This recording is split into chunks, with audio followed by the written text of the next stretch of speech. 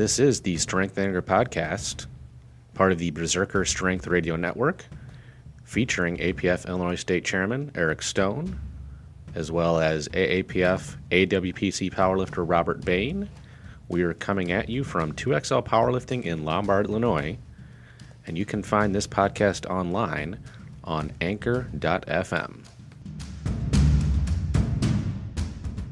All right, Mr. Bain, here we are, episode 74. Yes, first one of 2022. The first episode of 2022 is going to be an AUA, an Ask Us Anything. Yes. Which we have not done in a while. And it showed. We got a lot of good responses from this one. Yeah. So let's tie up some loose ends.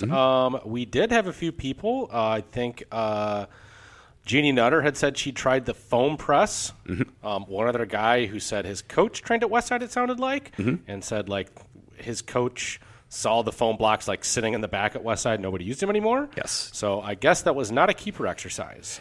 Sounds like it. Evil Travis McKinney, I believe, tried it as well, or at least he's named in the photo. Sure, of course. And I did get lots of input on places that make stretchy dress pants. I mean, I know that they are made. What I'm looking for is somebody to sponsor Hoff and Leah and really promote it and have, like, you know, because you can have stretchy pants, but are they the proper size for a person like Leah or a person like Hoff? So, that I'm less sure of. So I was thinking about this, especially after some of the responses we got. And so I personally buy jeans from Old Navy, and I will usually get the waist about 2 to 3 sizes up, and then just get them taken in.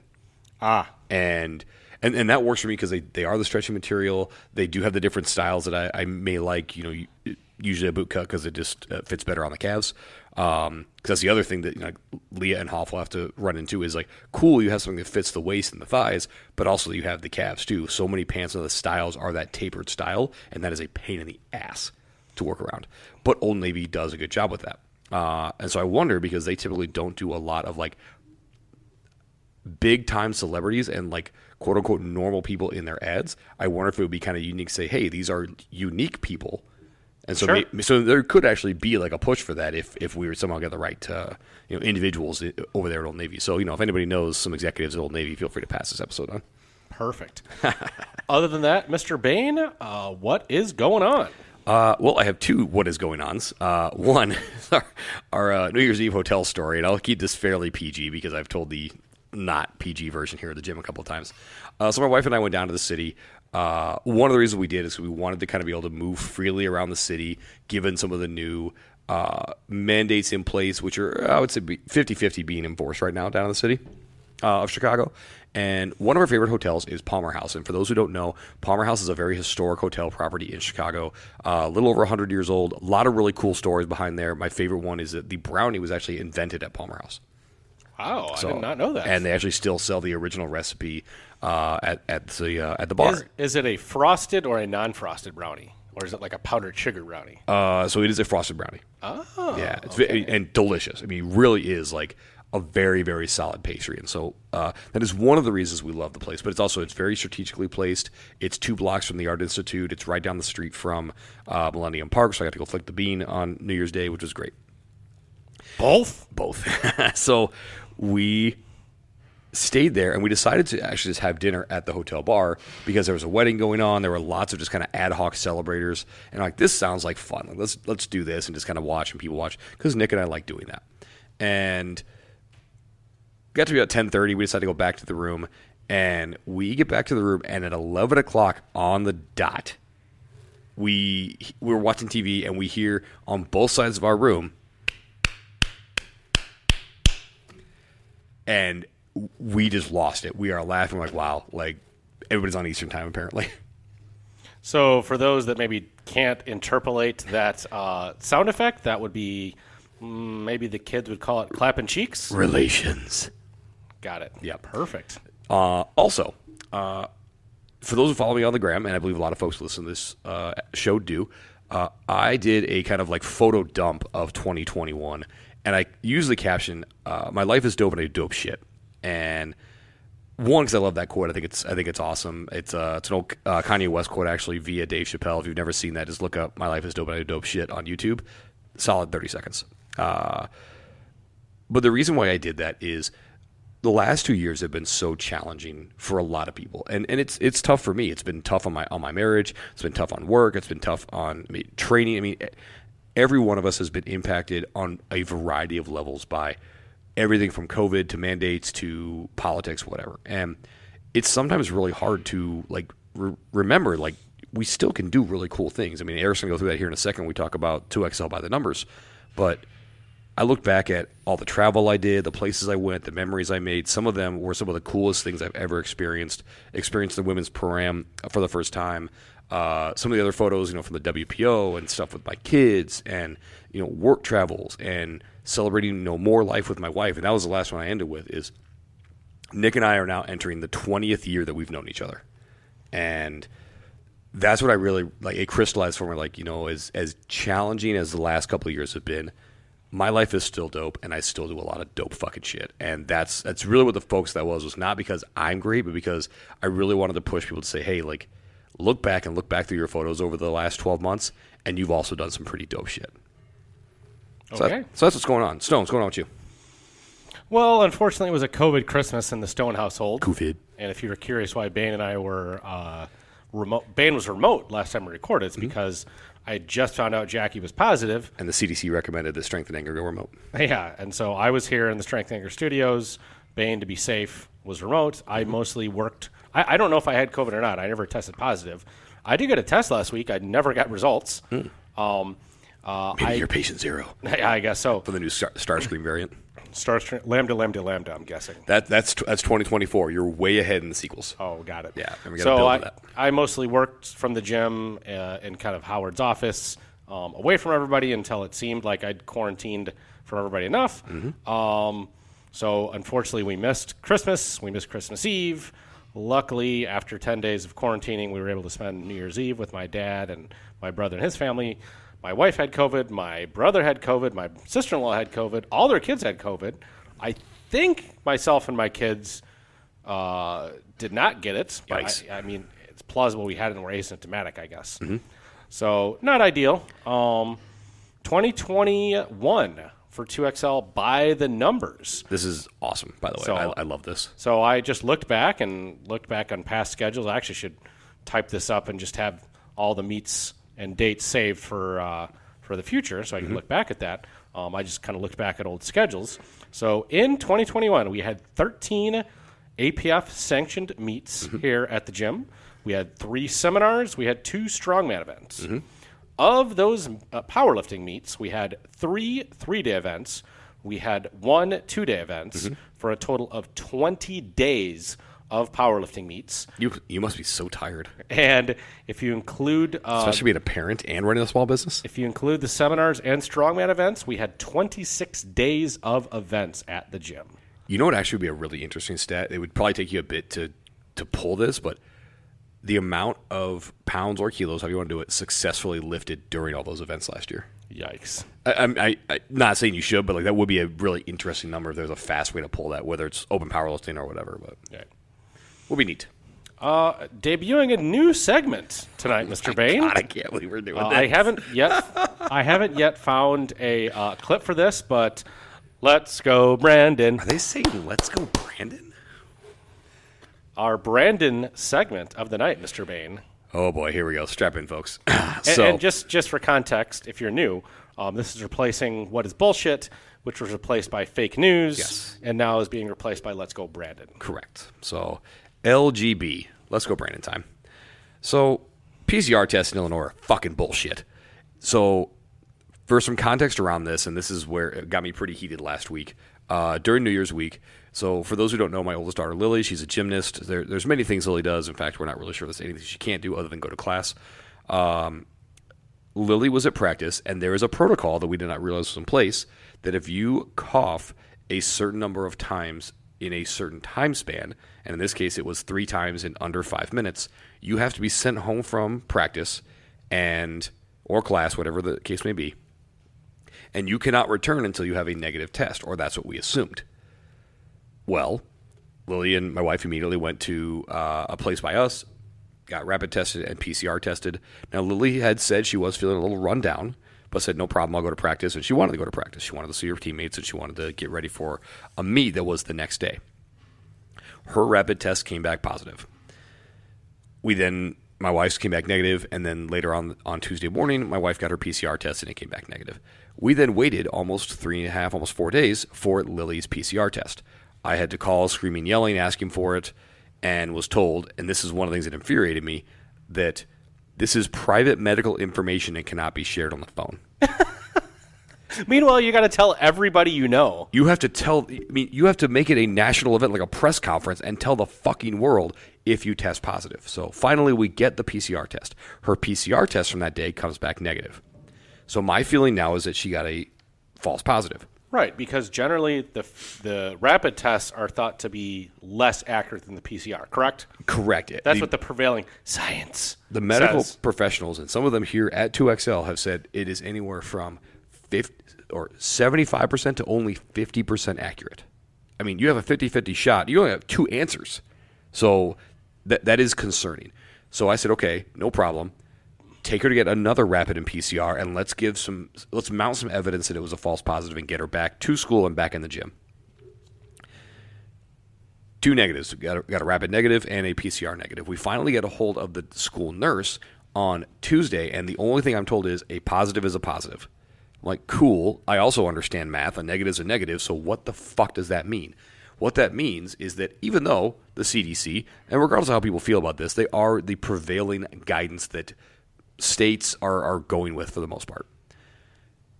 The CDC adjusted their guidance because we need people to be in the workforce. The Illinois Department of Public Health also adjusted their guidance, though not quite as much, and did so, again, to ensure that the workforce stays. So, however, it is not applying to students. Students still, regardless of vaccination status, have to stay quarantined for 10 days from the onset of symptoms. And so we had to go from Lily felt a little run down on Monday morning. She tested positive on the false positive on Monday night.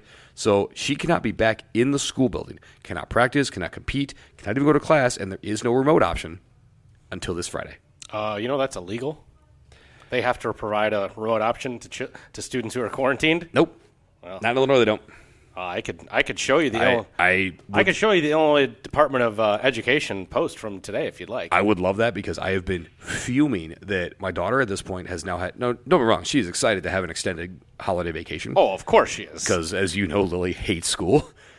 But it is so infuriating because she is now missing a meet as of this recording tomorrow, and because she does not have the practice time, and we are concerned for her safety, as is her gymnastics coach. She is missing a meet on Saturday, and if she does not get all the practice time in, which she should, though you never know because we've had a lot of other issues with this particular series of events that's gone on with this gymnastics season, she could miss another meet next week because, again, she won't have the practice time in. And how much longer is the season? Well, the season is technically through February, but there are you ready for this? 9 fucking meets in January. Wow. I mean, typically in a month for gymnastics, you're going to have 5 at the most. You're going to have 1 week where you're going to have 2, and everything else is going to be either on Tuesday or Saturday. And absolutely insane. So, let's go, Brandon. Stone, where are we going? I just sent you a letter, which you can review later, which I think it says that that students that are quarantined have to be provided remote education, but you can look at that later. I thought that was the policy, is that if kids have to be quarantined, they have to provide a remote option or something. I don't know. We've been asking, and I've gotten nothing. Cooper's Hawk is oh boy. Cooper's Hawk is bullshit. Cooper's Hawk is fake news. And Cooper's Hawk can suck my dick. And I was actually I went to the first Cooper's Hawk. We kind of found it out of happenstance. My wife and I currently reside in Willowbrook, which is very close to Burr Ridge. Mm-hmm. And, when we first got married, didn't have kids, you just kind of drive around and find places to go eat because, you don't have kids and you've got extra money and extra time. Yeah, exactly. So we found this place in the downtown Burr Ridge area, Cooper's Hawk, which it's got its own winery. It's probably the only really good winery, at least in the Chicago area. There's one by us. It's a nice little spot. Oh, yeah, and that's within. We've probably been going there for 15 years since we got married, and since that time, that was the first location. Now they have 10 or 15 locations. Yeah. I think reasonably priced food, good wine, not superior wine, but very good wine, affordable. And if you didn't know, in Chicago and Cook County, which is the county in which Chicago is, they are now requiring, it depends on the place, but some adults, some everyone over 12, some everyone over the age of 5 has to show a vaccine card in order to enter a venue. Fitness center, sports venue, restaurants, many different places in Chicago. I don't believe the airport, however, which is pretty ironic. Super weird. Like, well, that's also a federal space. But then if you remember correctly, at the start of all this, you had to present, or you had to be masked, and everything was in line with the city of Chicago, because technically O'Hare Airport is part of the city of Chicago, even though it is outside of the city limits. Sure, yeah. So Cooper's Hawk has some restaurants in Cook County. However, the Burr Ridge one I know is, I shouldn't say I know. I'm fairly sure it's not in Cook County because I'm not in Cook County. I'm in DuPage County where I live. But all Cooper's Hawk locations are now requiring vaccines cards for children over the age of 5. So a 6-year-old kid who, like my daughter, Yep. or my 9-year-old son, cannot go to Cooper's Hawk with their parents. unless they have a vaccine card, which I think is absolute bullshit. In what direction can you go, San Diego? You can go fuck yourself. Absolutely. Let's move on to our hot topic. The WRPF, the World Raw Powerlifting Federation, which for some odd reason also offers equipped powerlifting. A fully multiplied division. Fully multiplied division, which I don't get, but Sure, whatever. no They have announced the Professional Powerlifting Championships, the PPC. And they did a version of it last year, and it sounds like they're doing it again this year. They've given a lot of prize money, something in the $30,000 they gave out last year. Yeah, I mean, between the U.S. Open and they've put out some pretty serious They cash. announced right at the beginning of this year that the Ghost Clash, which is in February, is a, quote, required meet for this series, the Professional Powerlifting Championships. And that gives lifters only 7 weeks' notice if they want to be part of this entire series. And, I mean, I read through the posts on the WRPF and the Ghost Clash promoters' Instagram. At least to me, it wasn't exactly clear how all that worked, and I don't even know if they've worked it out yet. But apparently there's 3 meets on the schedule. There's, quote, salary-type cash prizes for the winners who go through this entire series of meets. Joe Sullivan, a very, we'll say, well-known lifter online, had a long video criticizing it and how it's not in line with lifter safety to just require them kind of out of the blue on 6-7 weeks' notice to do a meet. By the way, the meet was also full, so if you wanted to get into the meet, You're fucked. I think they did open up some extra spots, but technically the meet was full, maybe a few extra spots. But, it seemed like it was kind of out of nowhere, and Joe Sullivan has now said he's throwing a support behind the USPA, and actually sounds like he will be perhaps promoting his own meet. Thoughts, Mr. Bain? So one of the hosts or the promoters of the, I don't know if it's WRPF, it wasn't Tim Gristle who owns Ghost Equipment, but who's the other guy that Amber had mentioned when we interviewed her? I don't know. But you know who I'm talking about, though? Like he basically runs the U.S. Open alongside Gracie. Are we talking about Kern? I believe so. Oh, okay. Pulled back the requirement. Oh, okay. A couple days after that. So I do kind of wonder, like, was this a PR stunt? I have to wonder. But an interesting take, a very hot take that one former guest of ours, Daniel Tinajero, had regarding this, that sure, hear you about the lifter safety and prepping, blah, blah, blah, but perhaps one should consider how one trains, how one diets and cuts, and perhaps some of the other supplementation one does, which was one of the big points that Danny made when deciding. Wasn't that one of the points that Joe Sullivan made? I didn't listen to all of Joe's. I don't particularly care for Joe, so I prefer to listen to Danny. But Danny it was not a criticism. It was just be fucking ready. 7 weeks. He's like, I'll peak in 7 weeks, no problem. Yeah, I think that's always Westside's philosophy, right? Like, Yeah. I mean, max effort days the meet instead of doing other stuff. Exactly. I would prefer to have a longer prep than that, but I mean, like, if you want to be a professional, should you be able to get ready in 7 weeks? No. To be fair, like most, quote, professional sports have a season and an off season. Correct. And it's very defined, and it's also well known well in advance, not like 7 weeks notice. It's like, a year in advance. Right. And the NFL schedule, like 6 to 9 months out. To make it a requirement, that I definitely disagree with. I wonder if it would have made more sense to say, hey, like if you participate in this and you end up winning, there's like a $10,000 bonus for sweeping the like whatever. I'm not sure. Yeah, and I don't know that the details have been fully worked out either because I did look for it. It didn't sound like they'd fully worked out all the details of that. I'll give credit to WRPF and Kern for making this series of meets. I do think, like you said, 6-7 weeks is not enough notice. I think that all powerlifting organizations should be as forthcoming on scheduling and the process for qualifying for meets as they possibly can be. The more information you can give people, the better, in my opinion. And I think probably 2-ish meets is probably about good per year. 2 to 3 at the most, because when you really think about it, like I was thinking about this from like a fighting perspective, right? Think about fighters as they kind of come up. They are fighting opponents that it really varies in the skill level as they come up through the amateur and even the intro to the pro ranks. These are not going to be the best of the best. But as you get into the truly elite and where really everything is separated by, it is a game of inches, right? They taper down to they're doing 1-2 fights a year, a fight every other year because of what it takes to ramp up for that and then also the toll it takes on your body. Well, that was my point. Now, I'm not talking about everybody, but for the pros, for the tippy top. That's what I was saying. The pros, the tippy top. Because once you get to that level, the run up and the toll it takes on your body is so incredible. It is not sustainable to do.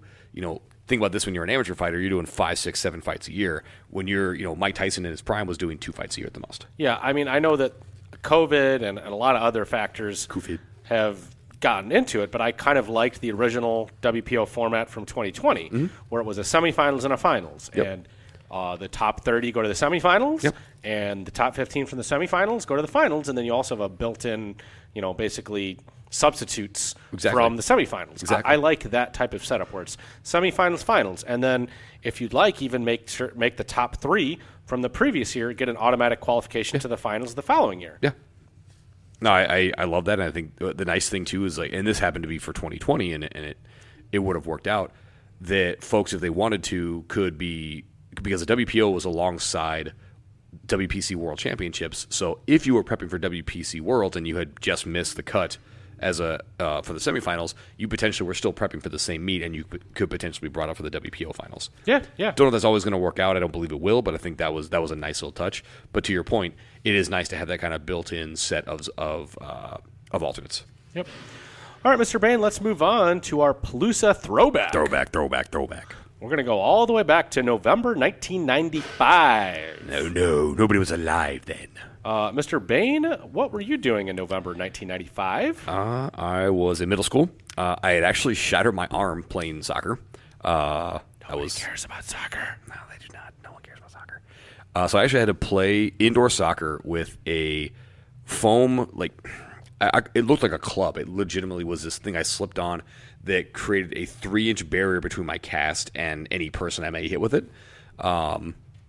It was actually really nice for kind of blocking people off the ball. I really enjoyed that, but that was very tough to play with because with the cast and then the foam piece, my arm had basically like a 15 or 18 pound weight just hanging on it while I'm trying to run.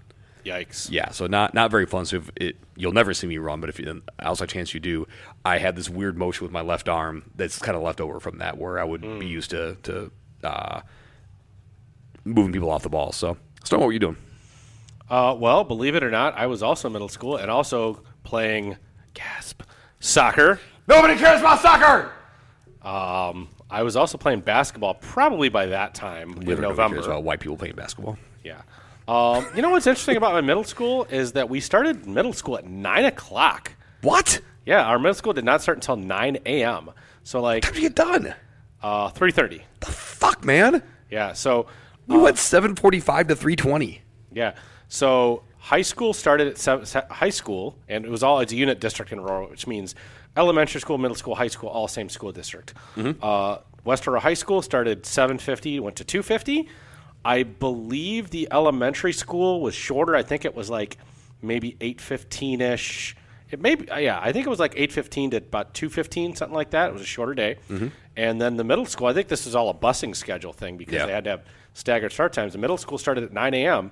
The interesting thing about that was we didn't do this for soccer because it probably would have been maybe too dark or whatever. But for basketball, we actually did our practices in the morning before school. Oof. And so then after school, we were just done. And if we had a game, obviously we played. But it was kind of nice being done after school and being in a sport.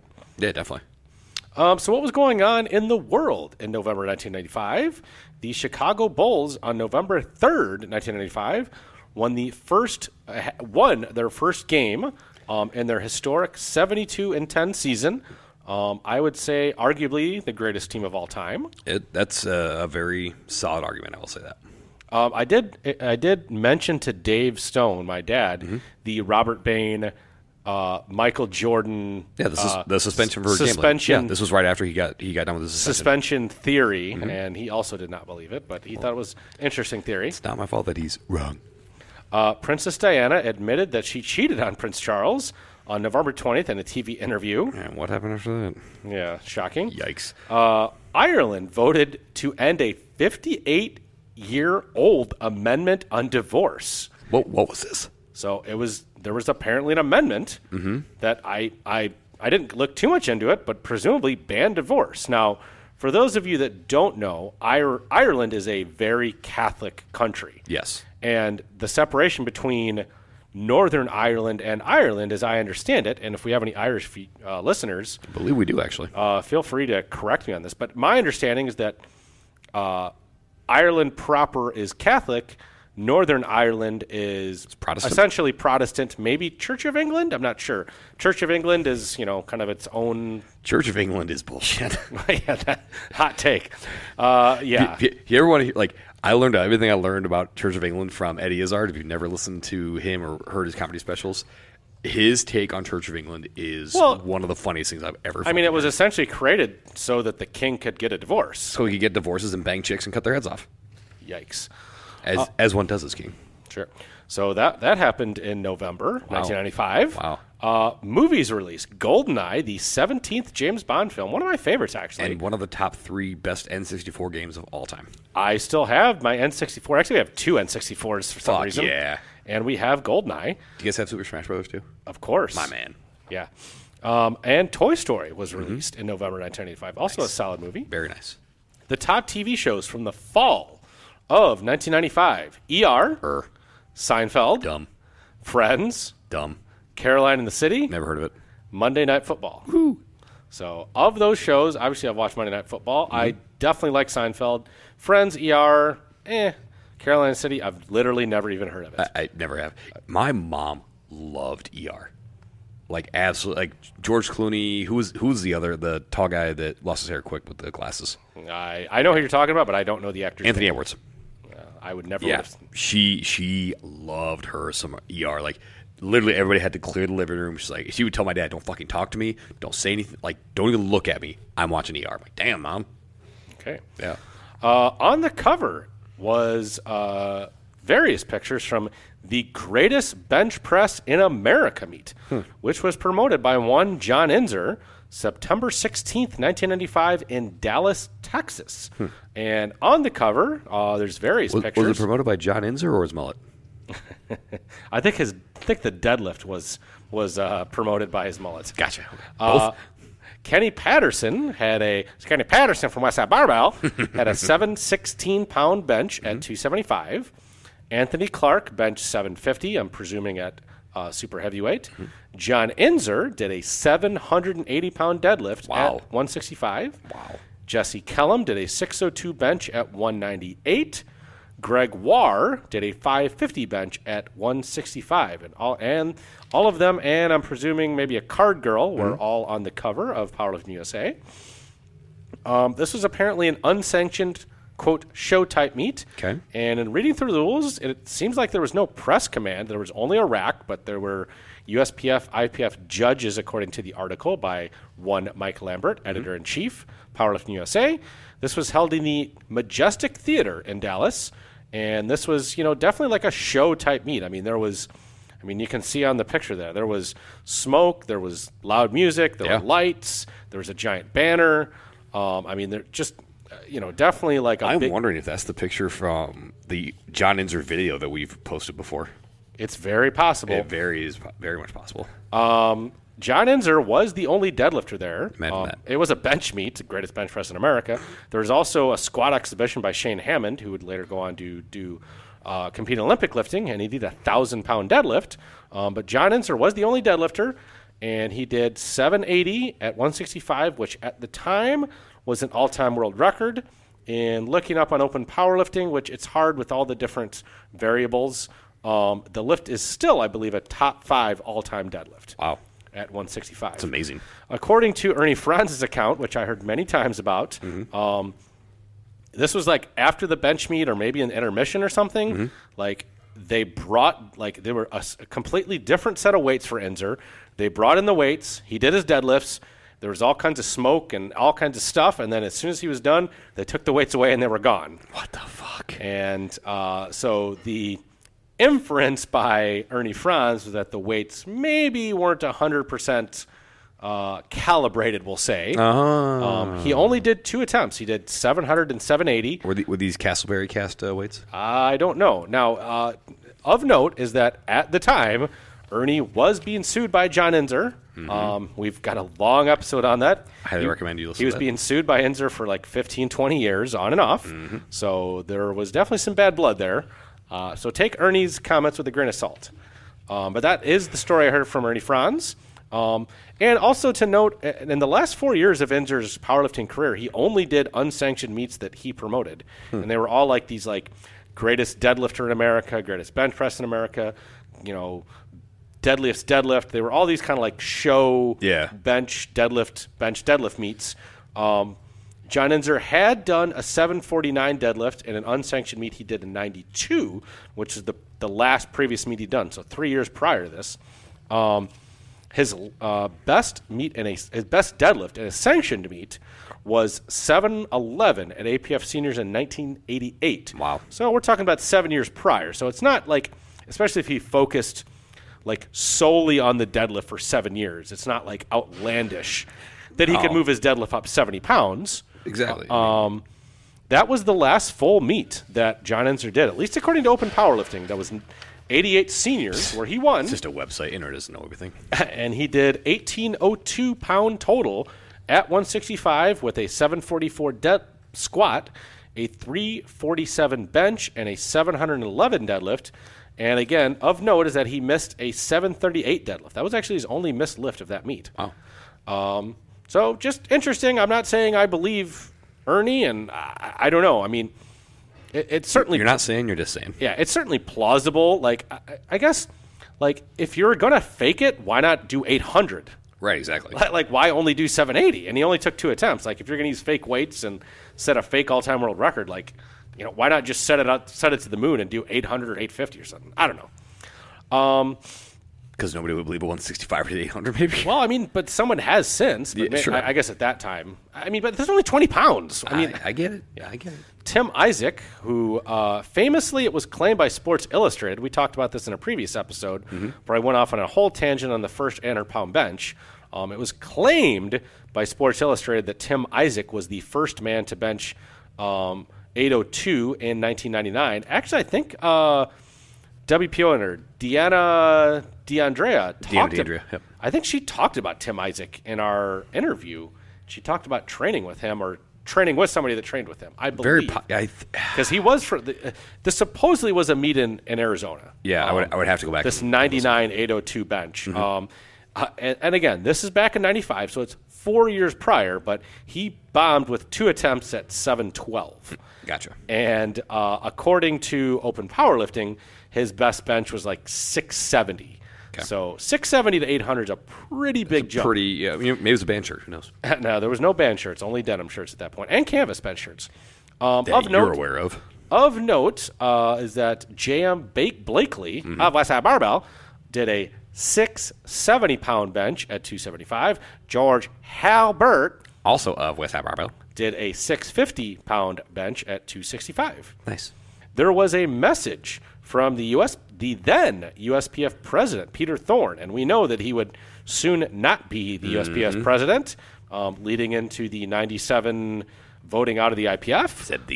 Something, dark side. He promoted the Inzer bench meets and similar meets where they had various lifters of various federations competing, and he listed all the lifters that had passed drug tests in the recent year, including one Ed Cohn. Got to make sure you tell them. And Kurt Kurowski of note. Interesting. And that, hey, I don't know what anybody did, but it certainly wouldn't have surprised me that Kurt Kurowski could have possibly used some extra supplements. Creatine? Yeah. There was a big article on Jim Williams. I mean, we could almost do an entire Palooza throwback / like at least that or maybe an entire episode because it's a whole long, it's like 5 pages by Herb Glossbrenner, an interview. Very interesting stuff. He did a 675 raw bench back at 1972 AAU Worlds. Wow. And of note is that at that point, we're not talking about very good bars, and the benches were like narrow. Like I'm looking at these, like they're not big. Like 10 inches wide, narrow, like super narrow. And there were some of them were like. So what you're saying is 10 inches isn't that big. And it was the type of benches where like the uprights were inside your hands. Yeah, like these. Yeah, like I'm not necessarily on this picture, but they're prison benches. Yeah, and ironically, Jim Williams spent some time in prison. I did not exactly say how, but. It was a long article. He didn't get paroled for a day because he murdered somebody to go and lift it. Yeah, not like in the USAPL or ADFPA back in the 90s. He had gold standard. He had a 22-25 total. So he was mostly a big bencher, but he did have an 825 squat, a 725 deadlift. That's a pretty solid total, man. Yeah. Especially raw. And in 1972. Right.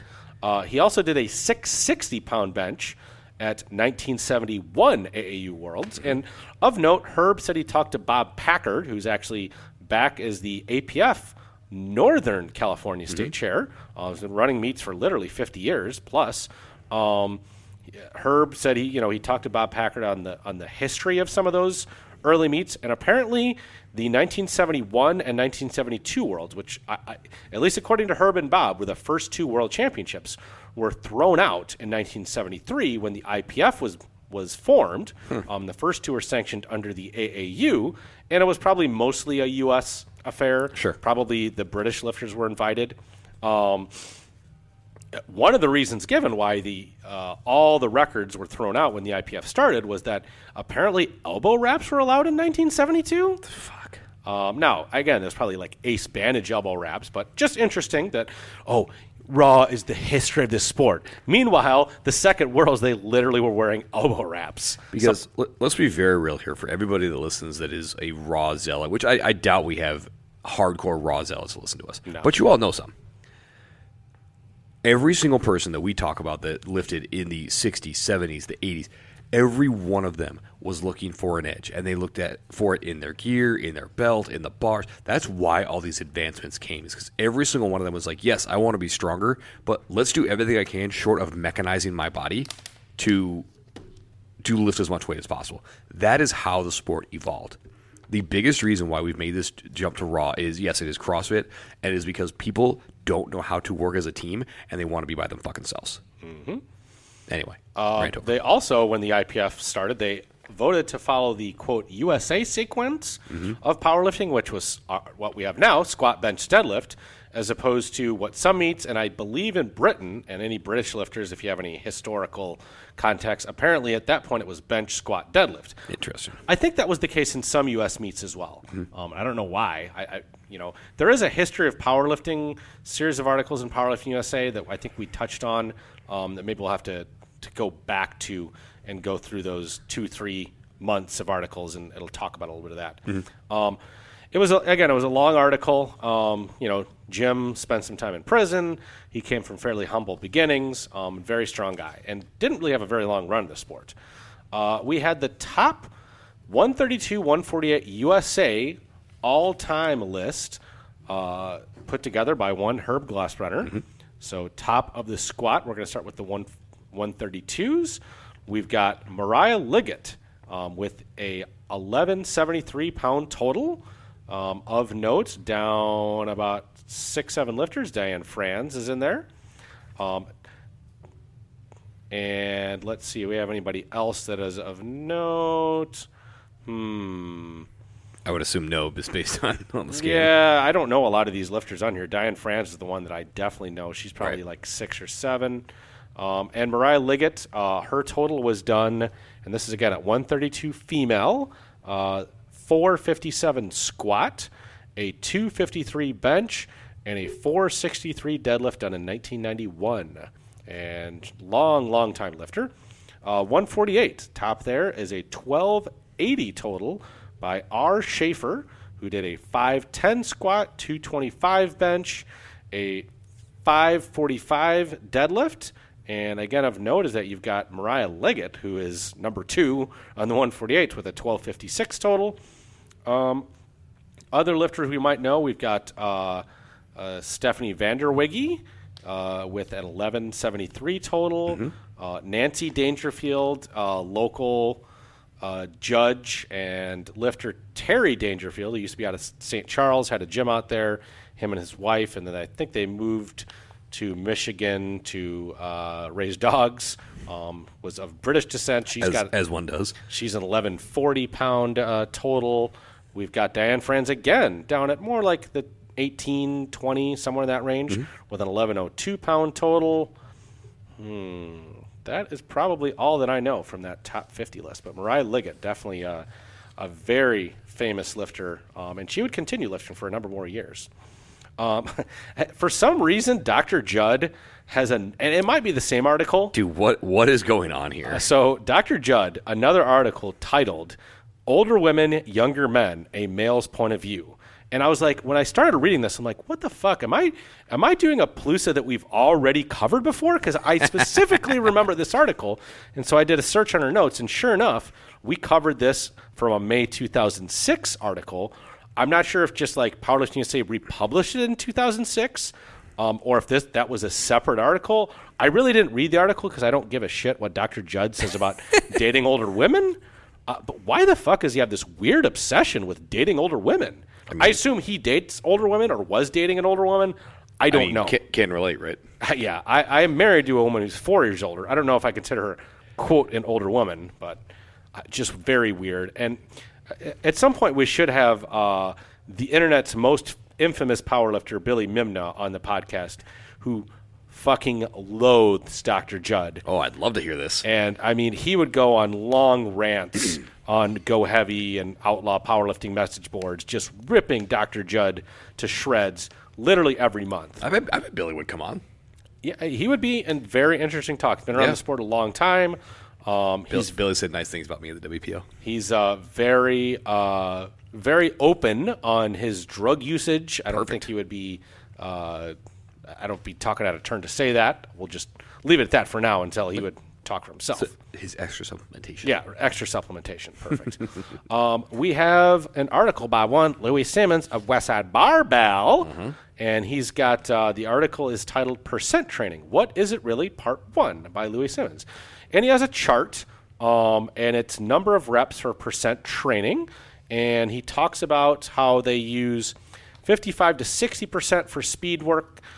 He talks about how if you go too many weeks in a row with 90%, that you will, start to regress, and that's why at this time they did max effort exercises every 3 to 4 weeks. Obviously, that changed. I think then every 3 weeks, every 2 weeks, and now just every week they're changing max effort exercises. But the number of reps for percent training, 55 to 65%. He recommends 3 to 6 reps per set and 24 reps total. And I believe he probably stole that right from Prelopin's chart, where it's kind of the rule of 24, where, it's 3 sets of, it's usually for speed work at Westside, it's, 8 sets of 3. 3 sets of 6 or 4 sets of 6 or 5 sets of 5, whatever. Yeah, 5 sets of 5 sometimes, or, Anthony Oliveira is big with 12 sets of 2. 10, sometimes maybe like, very, 24 sickles. Yeah, you could do that. Sure, rule of 24, 70-75%, still stick with 3 to 6 reps per set, but keep the total reps to 18, 80 to 85%, which Westside really doesn't do that much. Reps per set 2 to 4, 15 reps total, and over 90%, reps per set 1 to 2, keep the total reps to 7. Yeah. So if you're talking in your max effort terms, somewhere in the neighborhood of about 2 to 4 sets, probably in that 1 to 2 rep range. So interesting stuff. Obviously, the West Side, conjugate method would definitely evolve over the next West Side method. Definitely over the next 10 years. We had the top 100 165s from September 94 to August 95. Top of the list was Jay Perez with a 7 65-pound squat. Ricky Del Crane, 716 at number 2. Angelo Bernadelli with also a 716-pound squat. Dan Austin, 675. Dave Ricks, longtime USAPL lifter, 672. Still lifting. Other lifters I would know, Tony Conyers, 650 bench at number 9. Not sure if I could look all the way down, but that's the ones we see at the very top. Gregoire, who we talked about, who's on the cover, at least in this issue, at 165. He had a 534-pound squat, and he's way ahead of everybody else. Wow. The next highest squat is 475 by T. Setterfield. Angelo Bernadetti is also on there at number 6 with 440. Dave Ricks is down at number 12. Tony Conyers, number 13, both with 418. Deadlift, Dave Ricks, the top of the deadlift with 688. Wow. Ricky Crane, 650 at number 6. Top of the total with that big deadlift is Dave Ricks, 1780. Angelo Bernadelli, number 2 with 1769. Ricky Crane, number 3 with 1763. Dan Austin, 1710 at number 4. And Rocha Golan? Gosh, it's really hard to read because it is a very tiny, and it's very tiny print, and it's a copy of a copy with 1692. Tony Conyers down at number 7 with 1665. That's about all the lifters that I would know on there, at least. And we also had an advertisement for the Franz Canvas squat suit. At this time was only $80. Wow. In 1995. Would buy a squat suit for that in a heartbeat. Yeah, I think when I bought one from Ernie, or when I was going to Franz Gym, it was $190 at the time. Wow. I believe. And that was early 2000s. Crazy. Mr. Bain, let's jump right into our Ask Us Anything. We've got a good number of questions here. We do. Not an incredible amount, but some are for me, some are for you, some are for both of us. Yeah. We're going to start with at Adam.Wojnicki, 64, local lifter. So you want me to ask this one? Or? Sure. So for Mr. Stone, since you've been a meet director for a very long time, he's a nice way of saying you're old, what is the He actually said very, very long time. Yeah. What is the craziest things you've witnessed? And I also have one to add to this where you were not the meet director, but go ahead. And to be fair, I wasn't a meet director at all these meets I'm talking about here. Okay. But just being around. I saw a broken arm at a meet that Bill Carpenter ran. I believe it was Mike Brown when he was coming up, the lifter we talked about a couple of times, who then died fairly young. His forearm was at like a 90-degree angle, bent backwards. Jesus. When it broke, I honestly thought, I think I was judging. I thought his shirt ripped. And have you ever heard a bench shirt rip? No, but I've heard someone's humerus snap, and I've heard a lot of nasty injuries. Yeah, I mean, back in the day, it was very, very common for shirts to blow. It would happen at every meet, at least once or twice, and especially the denim shirts. That's why everyone was wetting the shit out of them. It was very common for shirts to blow. I shouldn't say very common. It was much more common than now. It was not uncommon. Now, we saw who's the lifter from Ohio that used the Inzer bolt? Who did the Miss Equipped Open because he bombed at the WPO? Yeah, he won best lifter. Joseph Lindsay. Joseph Lindsay, yes. Just edged you out for best lifter, Mr. Bain. Yeah, thanks for the reminder, asshole. I mean, he's a really good lifter. He is. I mean, to lose to him, I'm not upset. Yeah, he's a very good lifter. Yeah. But at the WPO, his shirt blue. His shirt blue, his Inzer bolt blue. Yep. And that wasn't quite the sound we used to hear, but when I saw the forearm being broken, that's the sound. It was like a sound of ripping. And Bill Carpenter turned green, and he's like, "What do we do?" I'm like, "You call 911 now." Been there. Yeah, Bill Carpenter, I think, went and threw up somewhere. So to add to that, what was one of the cooler stories the Midwest Equipped was Sofina, one of the lady competitors. The last time she had competed was at the Arnold 2020, where she snapped her humerus. Ugh. So there's a picture of me, because I'm the side spotter, where she snapped. And same thing, I thought that she had dislocated her shoulder, which, like, okay, that happens. And then when she actually picked her arm up and I saw it the shoulder was bent, and then in the middle between the shoulder and elbow was also bent. So her humerus broke, not her forearm. Correct. So what I saw was I saw an ulnar radius break. Yeah, so forearm. Very similar to Chanel, Nolay, and a couple others that I know. Well, we've talked to necessarily on the show, but I know Chanel did something very similar. Yes. Yeah.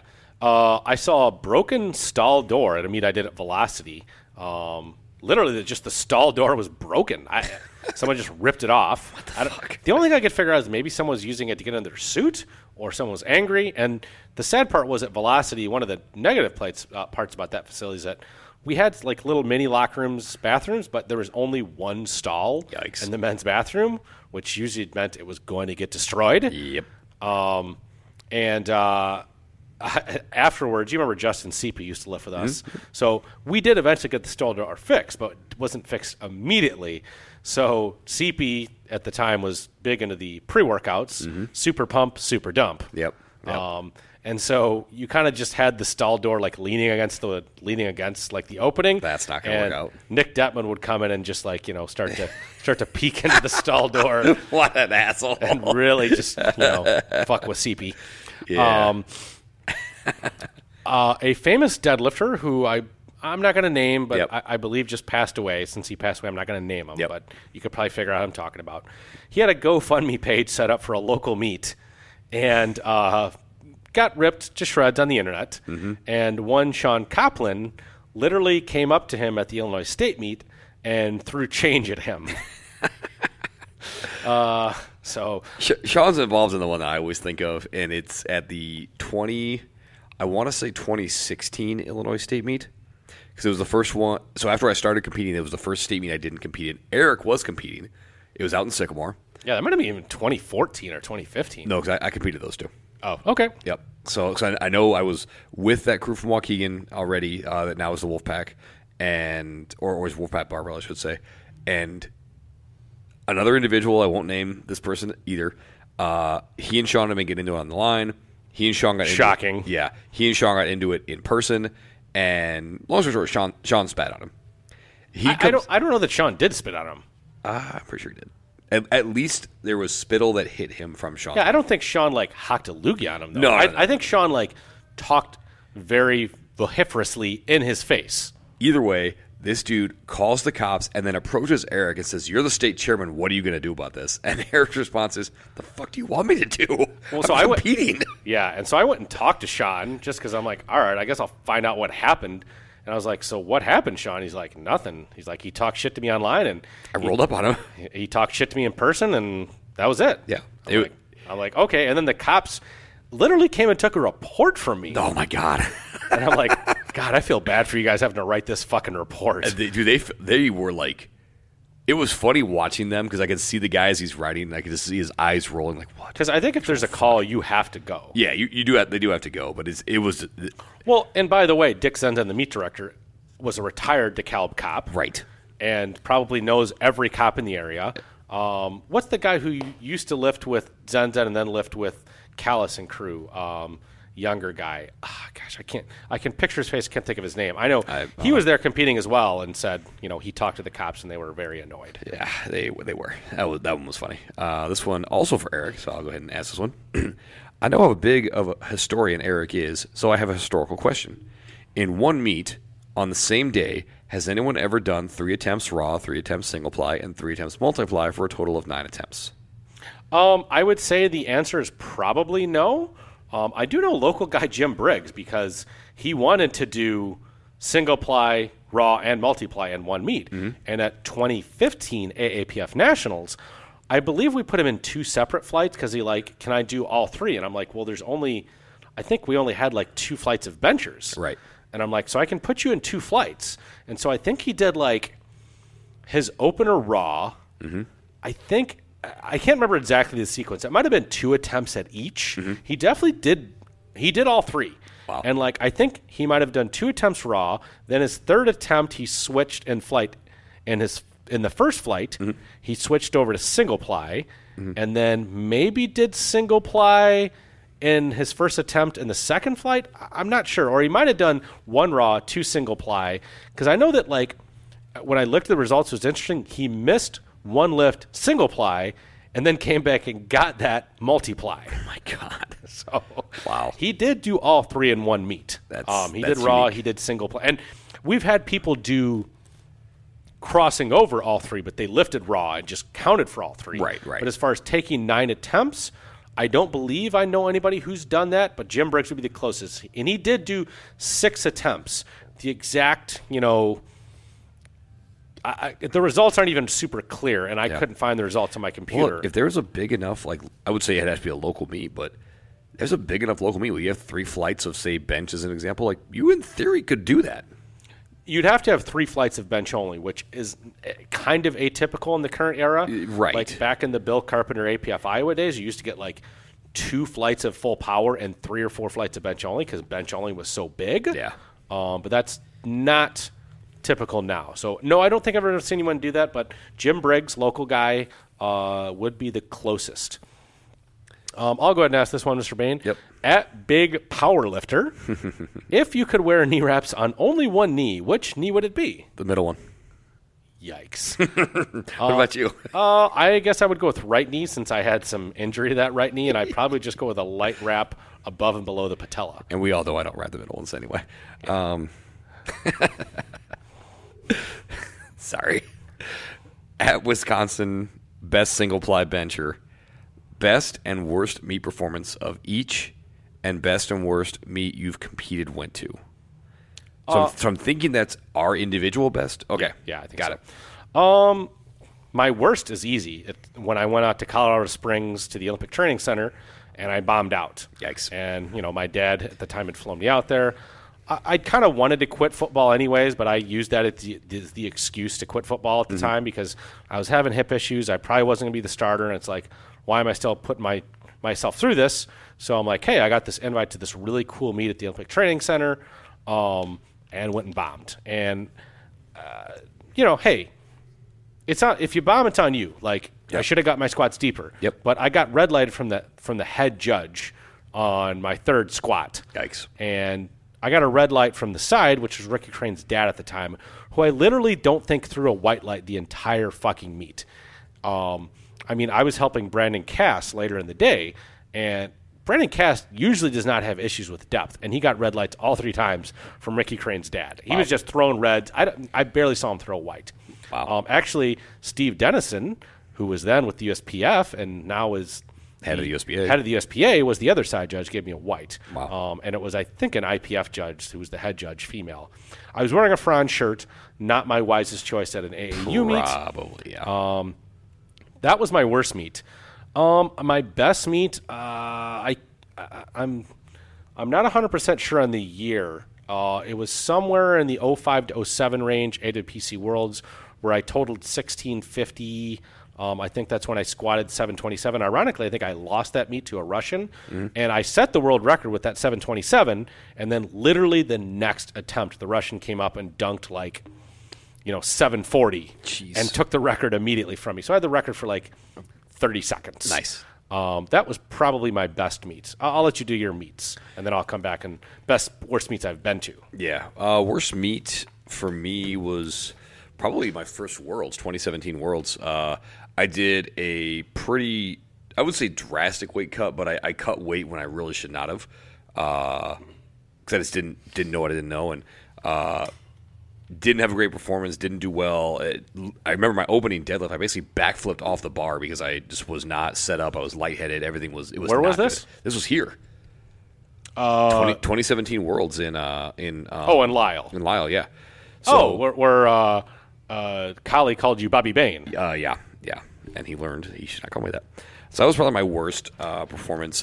Best, from a numbers perspective, would be 2018 Nationals. So it was a great way to come back. The very next meet was 2018 Nationals. Biggest raw total I ever had. I believe I went 7 for 9. So So so that's probably the best from a raw perspective, and then multiply. Best and worst was the Mendoza Quit Open as far as ones I've performed at. Best you've either compete or best you've been to, or best or worst meet you've competed at. Wow, there's a lot here. Mm-hmm. From a production standpoint and audience viewing standpoint, when my wife and I went to the WPO finals at the Arnold Classic, what year was that? Because we got married in 2006, so I guess that would have been 2005, mm-hmm. kind of right at the end. At that time, especially from a production standpoint, from like a quality of lifting standpoint. There were like a few thousand people. There were like 2,000 fans there, awesome. Yes. That was probably the best meet I'd been to. As far as competed at, a lot of the APF national world meets I've been to, especially that Amy Jackson organizes, have always been, really excellent. I will say that like Gary Frank, the meets I've been to of his have always been really well organized. I didn't compete at 2016 WPC Worlds in Baton Rouge, Louisiana, but I was there coaching for like 6 days. He had a gigantic, 10-foot platform. Wow. And the biggest banner you've ever seen in your entire life. I don't know. We had a pretty big one right here. Bigger than that. Holy shit. Wider and quadruple the height. Wow. The biggest banner you've ever seen in your life. Wider and longer? Wow. Oh, and, I thought there was a curtain between the front and the back. No, it's just the banner. Jesus. So that's how big the banner and platform were. Just from a production standpoint, just an excellent job from that mm-hmm. perspective. I will say that WPO meet that, I didn't run, but we helped with the 2019 WPO at Pheasant Run in St. Charles. That was definitely one of the best meets I've been to as far as quality of lifting, production value. I mean, one of the best live streams I've still ever seen, as far as announcing and camera. I mean, obviously had ESPN there. Yep. Worst meets. There was a Gold Cup meet we could talk to Jen Gimmel about. She went and did bench only at that meet. It was a guy that ran a gym in the south suburbs. He claimed he'd run meets before, and he wanted to start running meets again.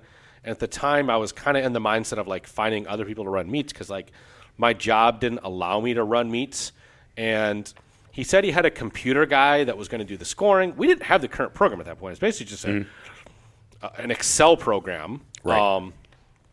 And so this guy was not a computer person. He barely knew how to work a computer. Yikes. And at the end of the meet, they hadn't entered any of anybody's information. So you can't score unless you have people's divisions. And at the end, I think they just did it all by hand. I know John Smoker was there doing the awards, and he's like, if they would have told me I could have scored this whole meet by hand in the time they've been sitting there fidgeting with the computer. They didn't feed the judges. They didn't pay the judges. Mara Sternberg, who I brought out to announce, they didn't have a speaker system for her. And at one point, she had to go Bane style and just yell. She just walked out. She's just like, I'm done at the end of the meet. And I was lifting in that meet. Jeez. I had that was one of my attempts. I think I attempted 740 at that meet and missed it. One of my high squat attempts. I came up with 733 at 08 APF Nationals and got called on depth. And I think that would have been maybe 08, 09. I can't remember the Gold Cup meet. The guys that put together my monolift that I brought out for the warm-up room, they stripped the bolts, and Detman and Jason Visney were literally hanging on two wrenches on the side, and this guy came up and was like, I think the bolts might be stripped. And they're like, you think? So we had to literally leave the monolift there and come back later with a blowtorch to get the bolts off. Didn't pay the judges, didn't feed the judges. I actually took over announcing at the end of the meet because Maris walked away literally while I was lifting. Wow. So and I didn't have no speaker, no microphone, no sound system. So I'm literally just yelling, and I'm like, Eric's, and no loading charts. We had to do it all by hand. It just what a shit show. Totally, it was a total. It went to 6:30, 7 o'clock at night. Fuck all that. Total shit show. Spotters were totally incompetent.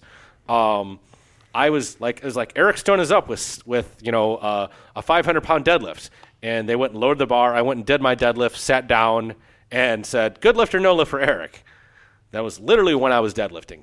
Wow. Trying to think of another meet that I've been to that was a total shit show. That's the one that always immediately comes. Here's another meet that I helped with. A former boss of mine, and the meet ended up being fine.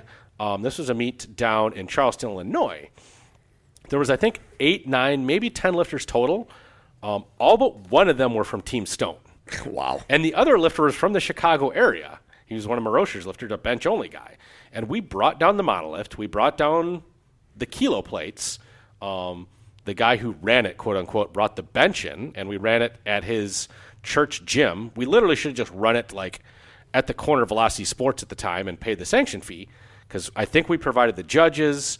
He had like one spotter, so we like provided the spotters.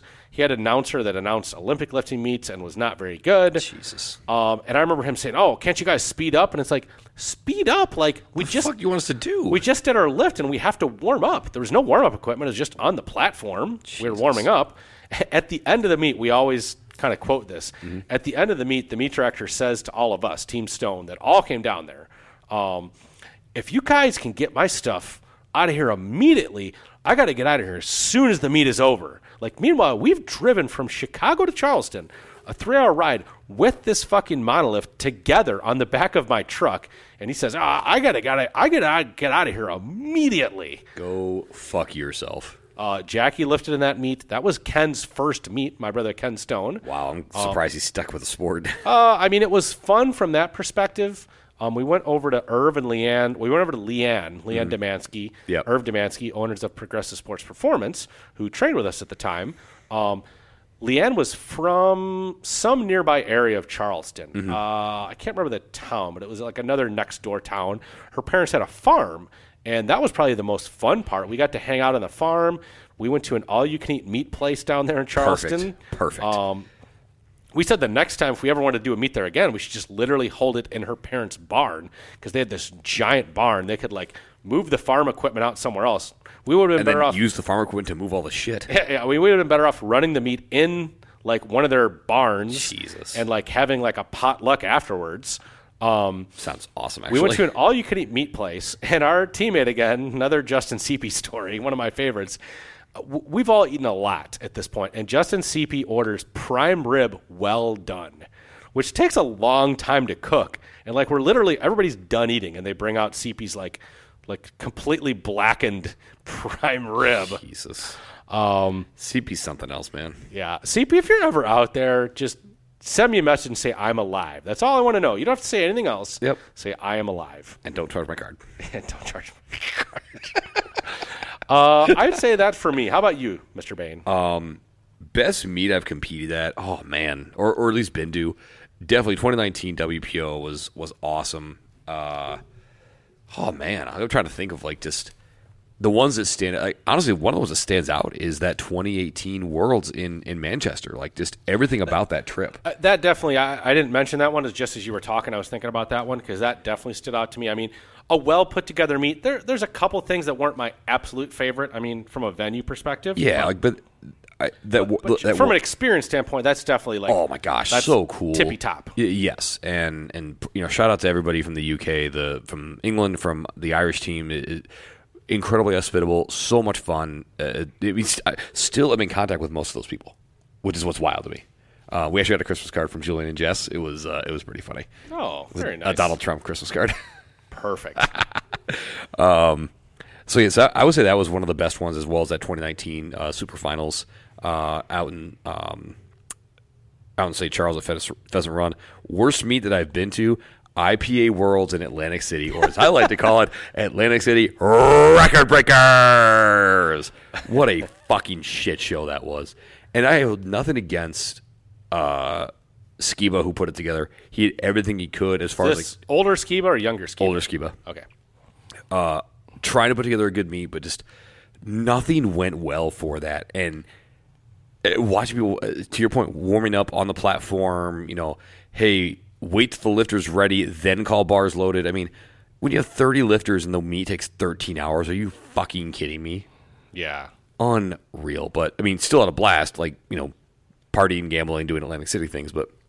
Yeah, I mean, it's funny because, like, that Gold Cup meet, probably the worst meet promoted I've been to. Yeah. But like afterwards, it was memorable. Like myself, Detman, Shannon, his wife. Yeah, I mean, I got to hang out with Bob Merck and that crew. And Maris, CP, we all went out to eat to Old Country Buffet. Yeah. Famously, Justin CP for another Justin CP story. Jesus. Famously, on a bet of me paying for his APF membership card, which at the time was $30, he had an entire plate of coleslaw and chocolate ice cream.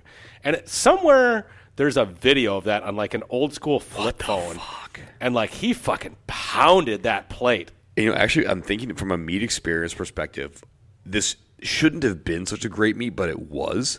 Was the meet that Gimel and I went to last year in Lexington, Kentucky, that Jason Lawson put on. Oh, okay. We had, because the venue itself was in the back of like a kind of a commercial gym, but the crowd was great. Everybody had a great time. Southern hospitality, and we had so much fun. Nice surprise. Nick Wells and Alexis and Danny Tinahero were there, so we got to hang out with them. And fun story about Danny Tinahero. He was 2 bottles of Wild Turkey in by the time we got to dinner at 6:30. And drunk Danny. Wow. This is my favorite part of the story. Danny, I've told the story to some people. I'm putting this out there. If you want us to strip it out, tell us and we'll edit it, whatever. But Danny says, I see your posts online of the food you eat, which I'm like, I don't post anything I eat. So what are you talking about, dude? I get so worried about your colon. I have a 2-minute video of Danny ranting about his worries about my colon. Yikes. It's one of the funnier things I've ever seen, but also getting a chance to hang out with him. Me, him, and Gimel hung out the rest of the night, and just an absolute blast. Okay. But that meet also was very well put together. I mean, they had that room torn down in an hour and a half. It was awesome. I digress. Evil Austin Coke asks, if you could be sponsored by anything, what would it #be? Okay. Serious answer? Serious? What? I mean, ask us anything. Answer anything. Sure. I mean, I guess Inzer would be number 1 because I'd love to have all my gear for free. So in that case, overkill. Got it. Call it what it is. I mean, if I was actually like a true sponsorship with cash, like, give me any multinational giant mega corporation. Like I look at the trophies we've got over in the Ernie Franz area, and there was like Budweiser, record breakers. Like, give me a company with lots of money and a big marketing budget. Like, give me a Budweiser sponsorship. Give me one of those like giant companies who like that powerlifters like their product. So like you talked about Mondelez, yes, the people who make Swedish Fish. They make Sour Patch Kids. Right, they make and I don't all even the shit we eat. I don't even like Sour Patch Kids or Swedish Fish, neither. But like, you like checks to cash, right? Like I think that's a good sponsorship for them. Or I have always thought Abbott Labs and Pedialyte. Yeah, another that one would be great. I've often thought like it's not going to be Monster, it's not going to be Red Bull, but like a lower tier, like Make It Rain. Yeah, a lower tier, which is owned by Monster. Oh, okay, a lower tier energy drink that's like trying to like make their chops. Zoa. I think that's like a perfect market. Get your niche market with lifters. I think that would really make sense. Actually, it would be a great one if we could ever pull it off. Is 5 Hour Energy sponsoring the WPO? Because how long does WPO typically last? Oh, man. Fucking write that down and pitch it. Damn. Wayne, we got you. Call up Wayne Pullum right now. And I actually know who the founder of 5 Hour Energy is, and amazingly, we're only disconnected by like 2 degrees on LinkedIn. Oh, wow. And like actually people I know can introduce me to this guy.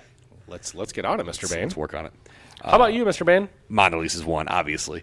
Because, I love my Swedish Fish. If I had to think about like, and from a gear perspective, I would love Overkill to sponsor me. And I would take Inzer as well, because I ultimately, I love both sets of gear for different reasons. So, being able to be a promoter of their brand, I'd be totally about that. So thinking about like where else I would go, I would want some type of like digital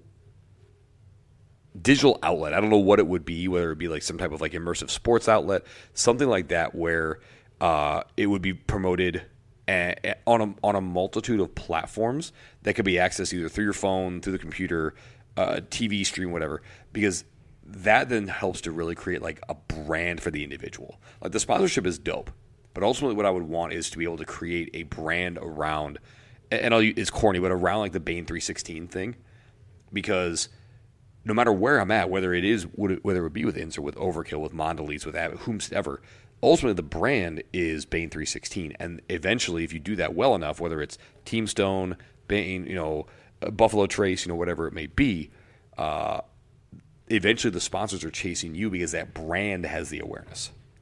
And so ultimately, that's who I would love to partner with and be sponsored by, as someone who is doing those kind of multi-channel digital platforms.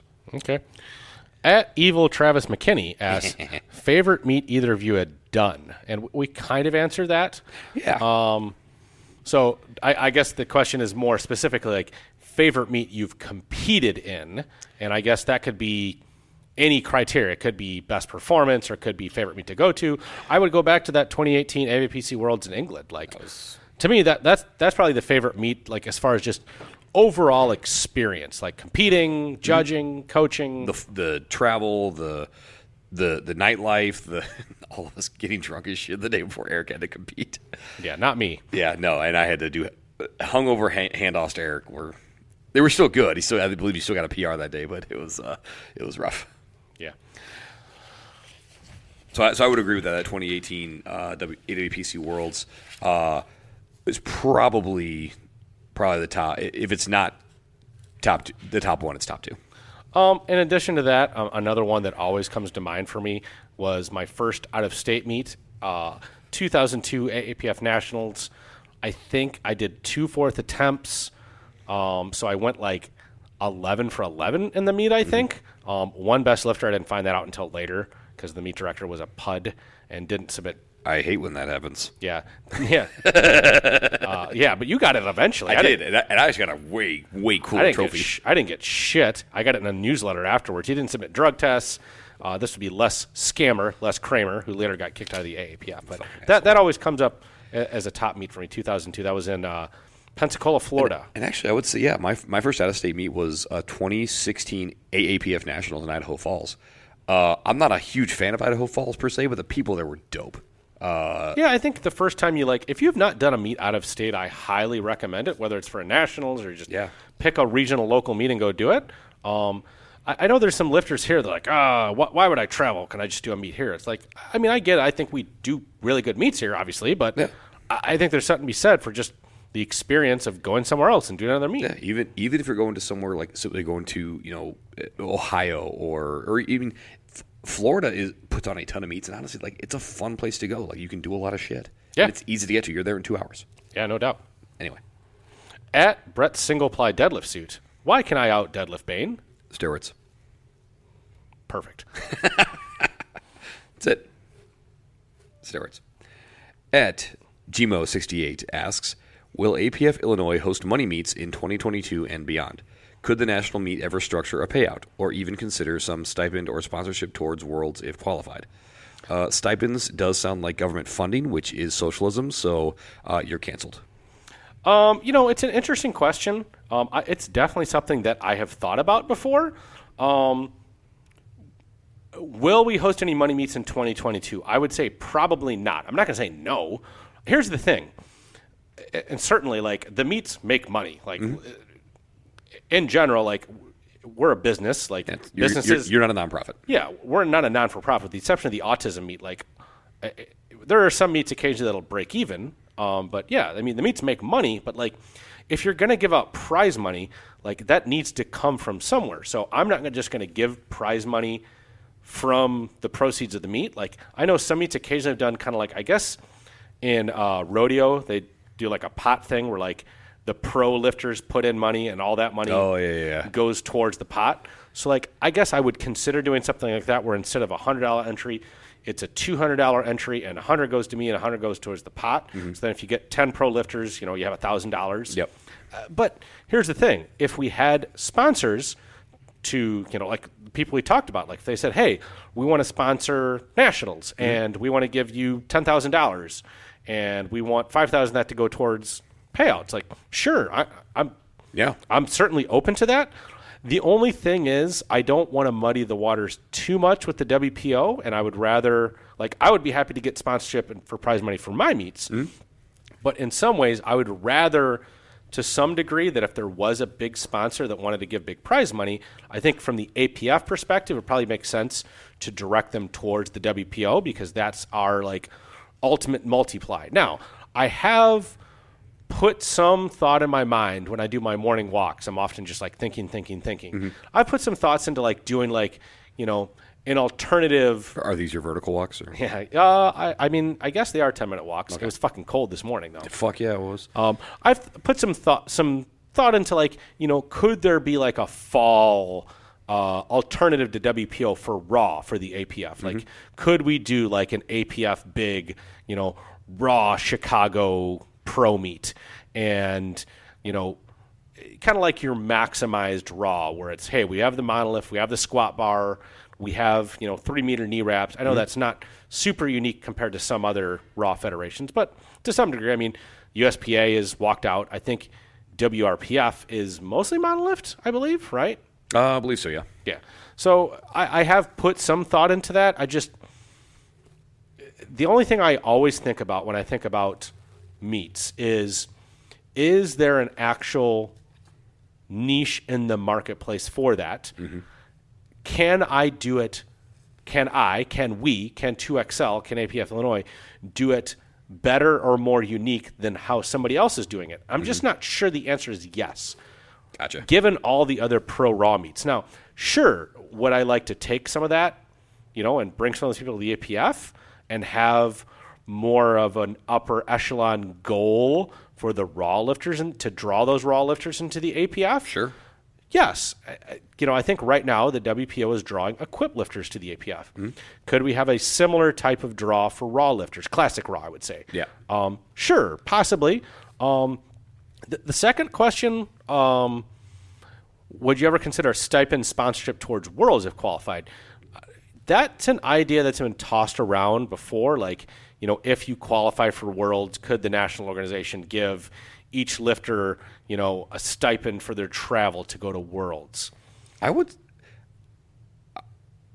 To me, it wouldn't be qualified. If you win nationals, to me that would qualify. If that was ever going to be a consideration, that would be the big one to me. Is if you win nationals, then you potentially qualify what do you mean? For a stipend. First place or like when best lifter? Best lifter. Yeah. So one thing we did in a couple state meets ago, and I haven't done it in recent years, but maybe I could bring this concept back, was what we did, and we being at that time was just APF Illinois, the best lifters from the state meet. It was much easier because there was only like men's and women's best lifters. Yep. Now it's a little bit more complicated with Raw and equipped and single ply and all that stuff. Yep. But what we did for the men's and women's best lifters was that we said we would comp their national meet entry. So basically we would there you go. And instead of just giving them cash, because like I think if you just give people cash, they might just put it in their pocket and say exactly. So I would tell them, assuming you're going to do an APF or AAPF national meet, and I think I did 4. I think I did men's APF, men's AAPF, women's APF, women's AAPF. And I said, if you want to enter an APF or AAPF national meet, I will simply write a check to the meet director. And Perfect. I remember there was a couple times where the lifter said they'd already entered nationals. So in that case, just wrote them a check. I just wrote them a check. I remember Shannon Detman had already entered AAPF nationals. She won best lifter at, I want to say 2008 or no, yeah, 2008 Illinois State meet, and I think that's when we went to Lake George, if I'm not mistaken. So I wrote her a check. So that's something we've done before. Could you do something similar for Worlds? Sure. That's something that's been tossed around before. It's definitely something that I think the APF could consider. It's just an issue of like, who gets it? And the problem is like if only like 2 people get it, does that really achieve that? Does that incentivize people? Does that and that's the whole issue with like giving cash prizes. Like unless a decent pool of people, and there's going to be a later question that kind of ties into this. If Hoff's going to win, are people still incentivized to go? I think yes, because they want to be on that platform, but if you're going to get second and you're going to get $0, let's say all the money went to the first place winner. For winner takes all, right? I think that de-incentivizes. And if you don't have a giant pile of cash, like let's say we could scrounge together $2,000 for the Nationals to give away the prize money. Sure. Could we probably scrape that away from our proceeds? Sure. So maybe you say best multiply male, best multiply female. Each of them get $1,000. Sure. Does that add value to the meet? Sure. Does that improve the attendance of the meet? Does that improve the quality of the meet? Like, I don't. Does that draw better talent to the meet? Like, I don't know. And I'm not saying that's bad to give people money if they win. I think that's a good thing. But from a strategic business standpoint, I'm just not sure at this point, unless I get sponsor money, how to do that. Makes sense. At Jake is always right asks, how many geese could each of you simultaneously defeat in unarmed combat? Billions and billions and billions and billions. I'm going to say like at max 1. Funny story, or maybe kind of, I don't know, interesting story. I was out walking both dogs. We used to have 2 dogs, and I had Jacob in the front carrier. And when geese have like a nest, they are hyper protective. They're going to fucking go after you. And I was just walking my dogs, and sometimes the dogs, especially my dog that passed away, Kilo, she would want to attack the geese. And like this goose, it was like coming after me. And I have 2 dogs and a child attached to me, and I had to like kick it away. So I don't think I want to go in any armed combat, especially with a goose with some eggs.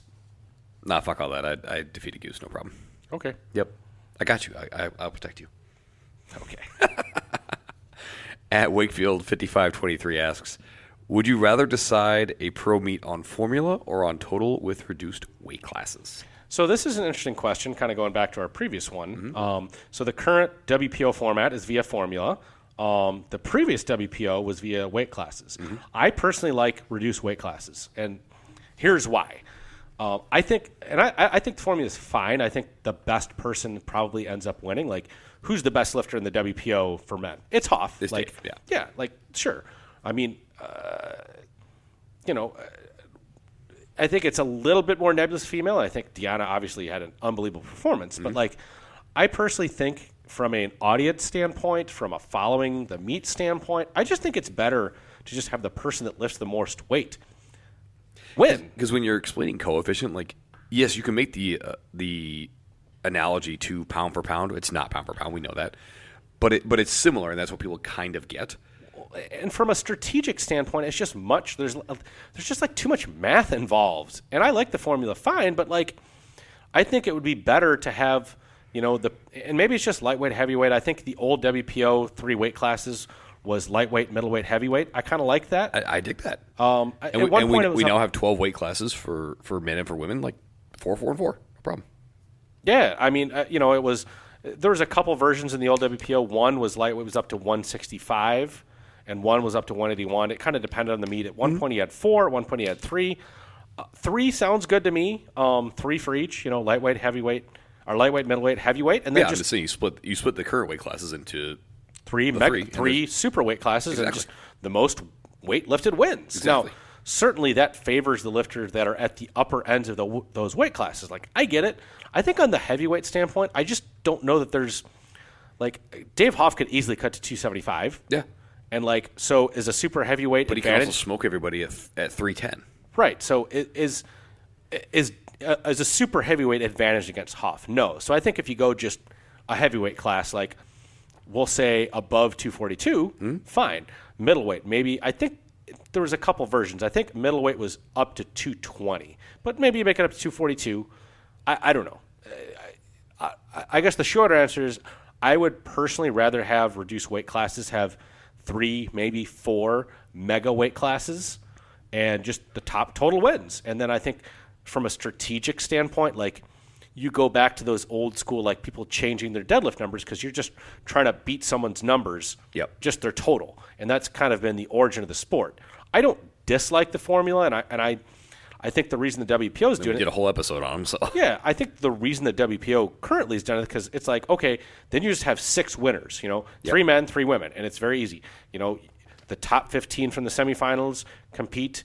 The top 15 go to the super finals. Yep. Like, I like. The uniformity and the structure of it. The simplicity, but I guess I would rather see it just pure total in mega weight classes. I agree. I'm very much in favor of the total with reduced weight classes. And to your point, like I don't mind the formula. The formula is great. I think it's great to be able to have some type of, as close as we can, apples to apples comparison of like an Adam Zevchek and Dave Hoff. Sure. Because really, if you go pound like the totals against each other, there is no comparison. But and why not both? You know, and that takes nothing away from Adam because Adam's incredibly strong. Yeah. And so to be able to have that but also to be able to give those totals the respect they deserve, because tell somebody I've got a 580 Glossbrenner. What the fuck is that? Who cares? No, tell somebody that you have a 3,100 pound total. Right. That's what matters. That's what people fucking do. Yeah, in the ideal world, maybe you have both. You know, you have lightweight up to 181 and heavyweight up to, or middleweight up to 242 and heavyweight above that, and then the top 3 in each of those gets prize money, and then the best of the best gets an extra. It's a 500 bonus or whatever. Depends on the prize pool, but interesting question though. Definitely, I'll let you take this one. At Big Papa Comp 99, can we get a quote supplement vending machine in the 2XL locker room? Well, we wanted to have a Red Bull one, but at Huck Finn Barbell destroyed it.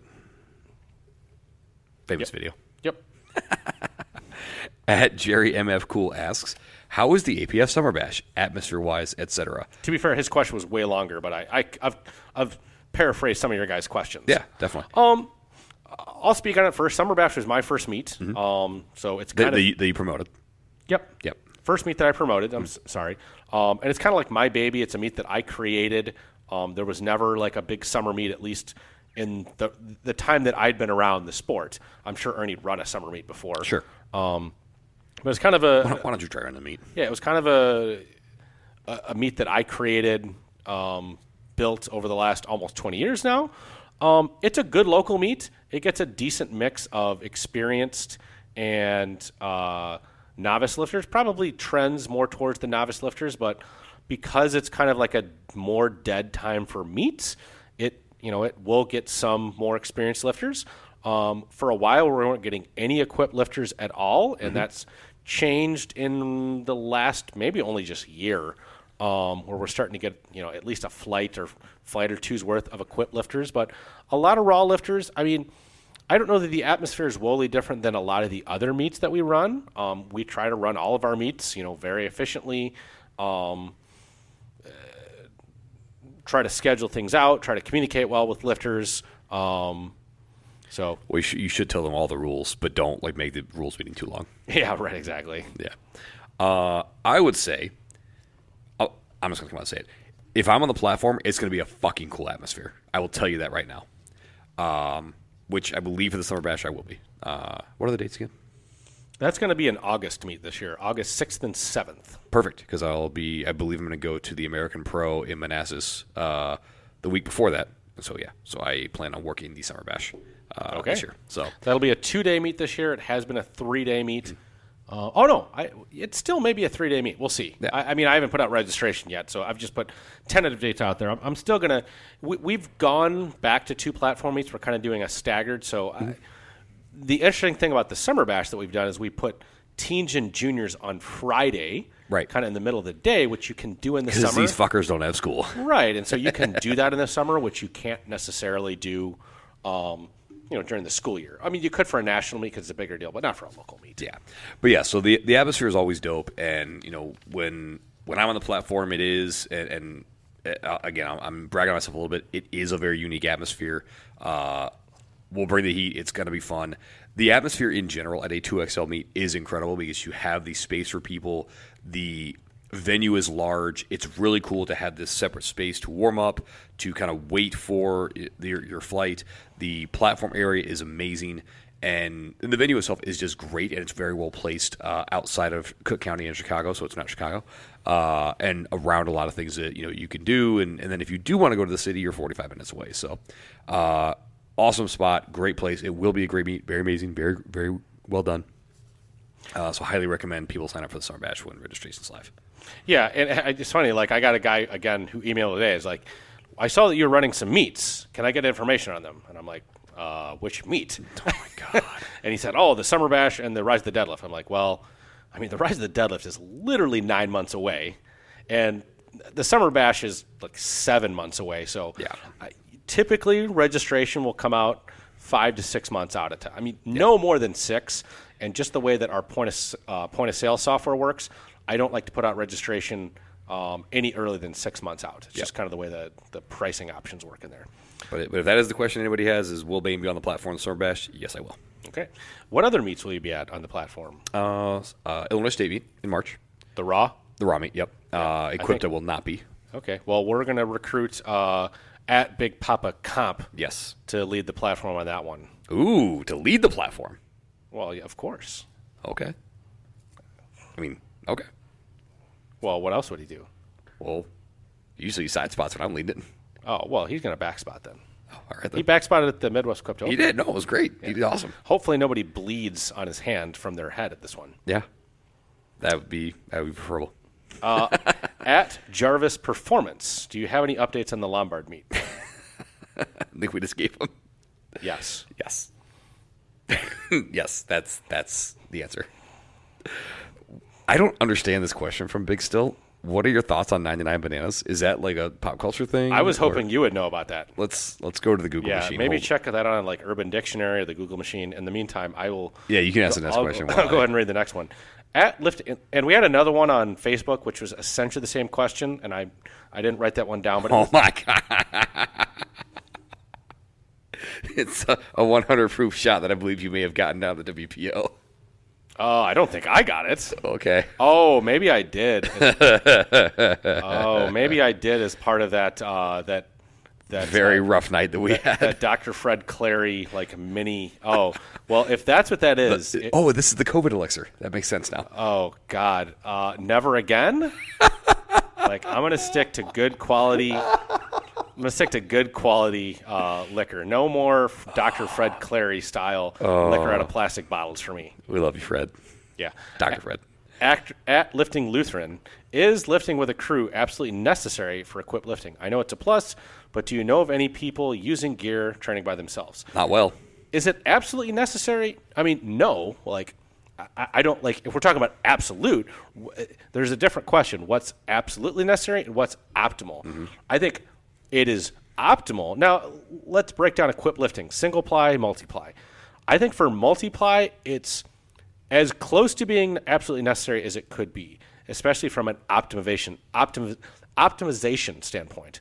As far as single ply lifting, I think you maybe can do it with moderate gear more on your own. I don't even know how you get the gear on without at least a training partner.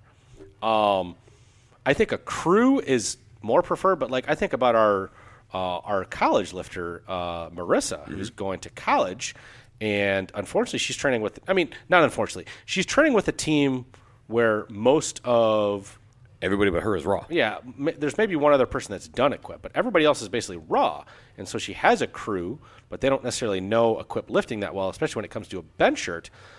There is no way she'd be able to bench in her Inzer Bolt without people that know how to work bench shirts. The first time she went in it, she literally could barely bend her elbows. Yikes. And by 3 sessions in, we were able to get her down to a 1 board. So just add some more weight, you'll be fine. Yeah, as far as optimization, I'd say it's as close to necessary as it could be. I think Blaine Sumner's done a lot of his equipped lifting by himself, but now we're talking about somebody who's a complete freak of nature. Correct. And he also almost completely tore his fucking hand off. Yes. He damn near killed himself. Yeah. From a safety standpoint, sure. If you're doing it in a power rack, gosh, you can probably do a suit bottom on your own. I don't know how you get a suit up that's tight, even a single ply suit without a handler. And I just don't even know how you bench in a shirt without at least a training partner. Yeah, so my take on it is flat out no.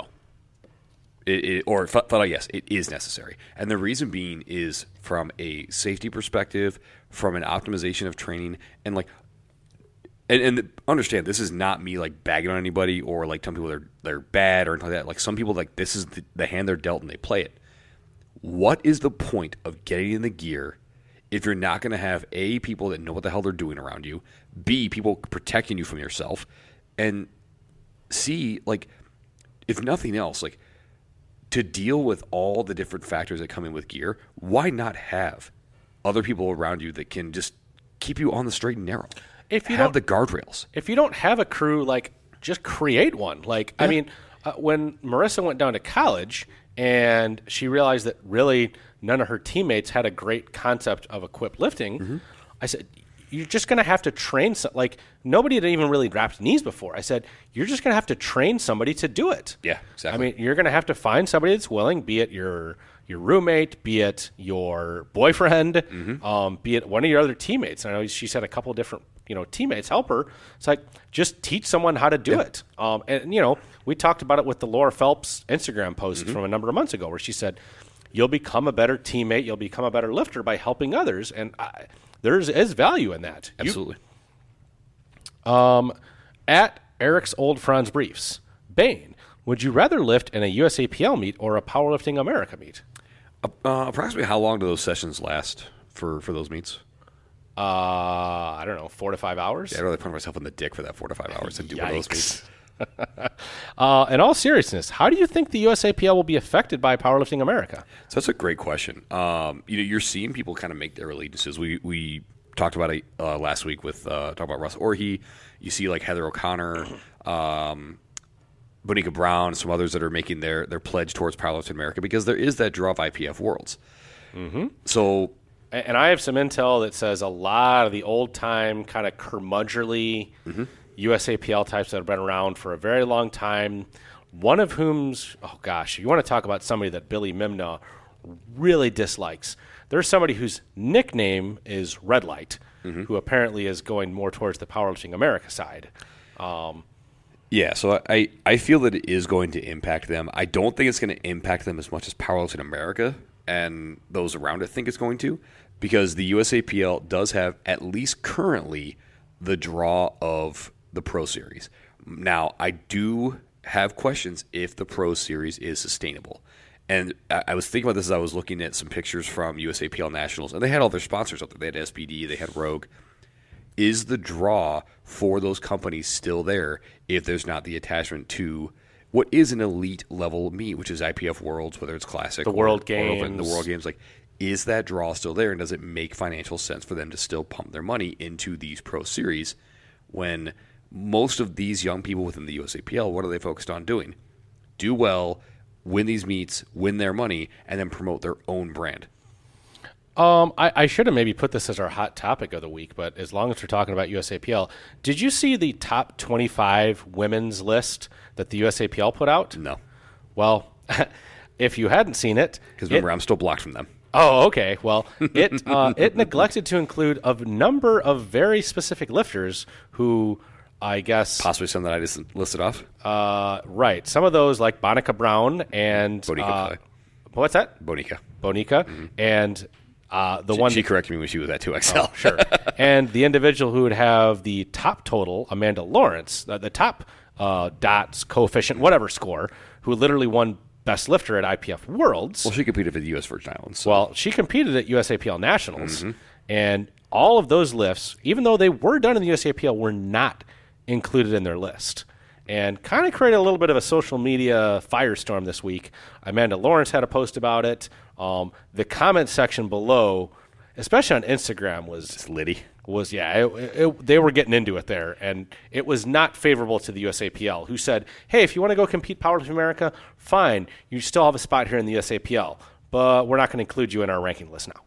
Yeah, so I mean they're being a little petty there. They are. They're continuing their elitist attitude.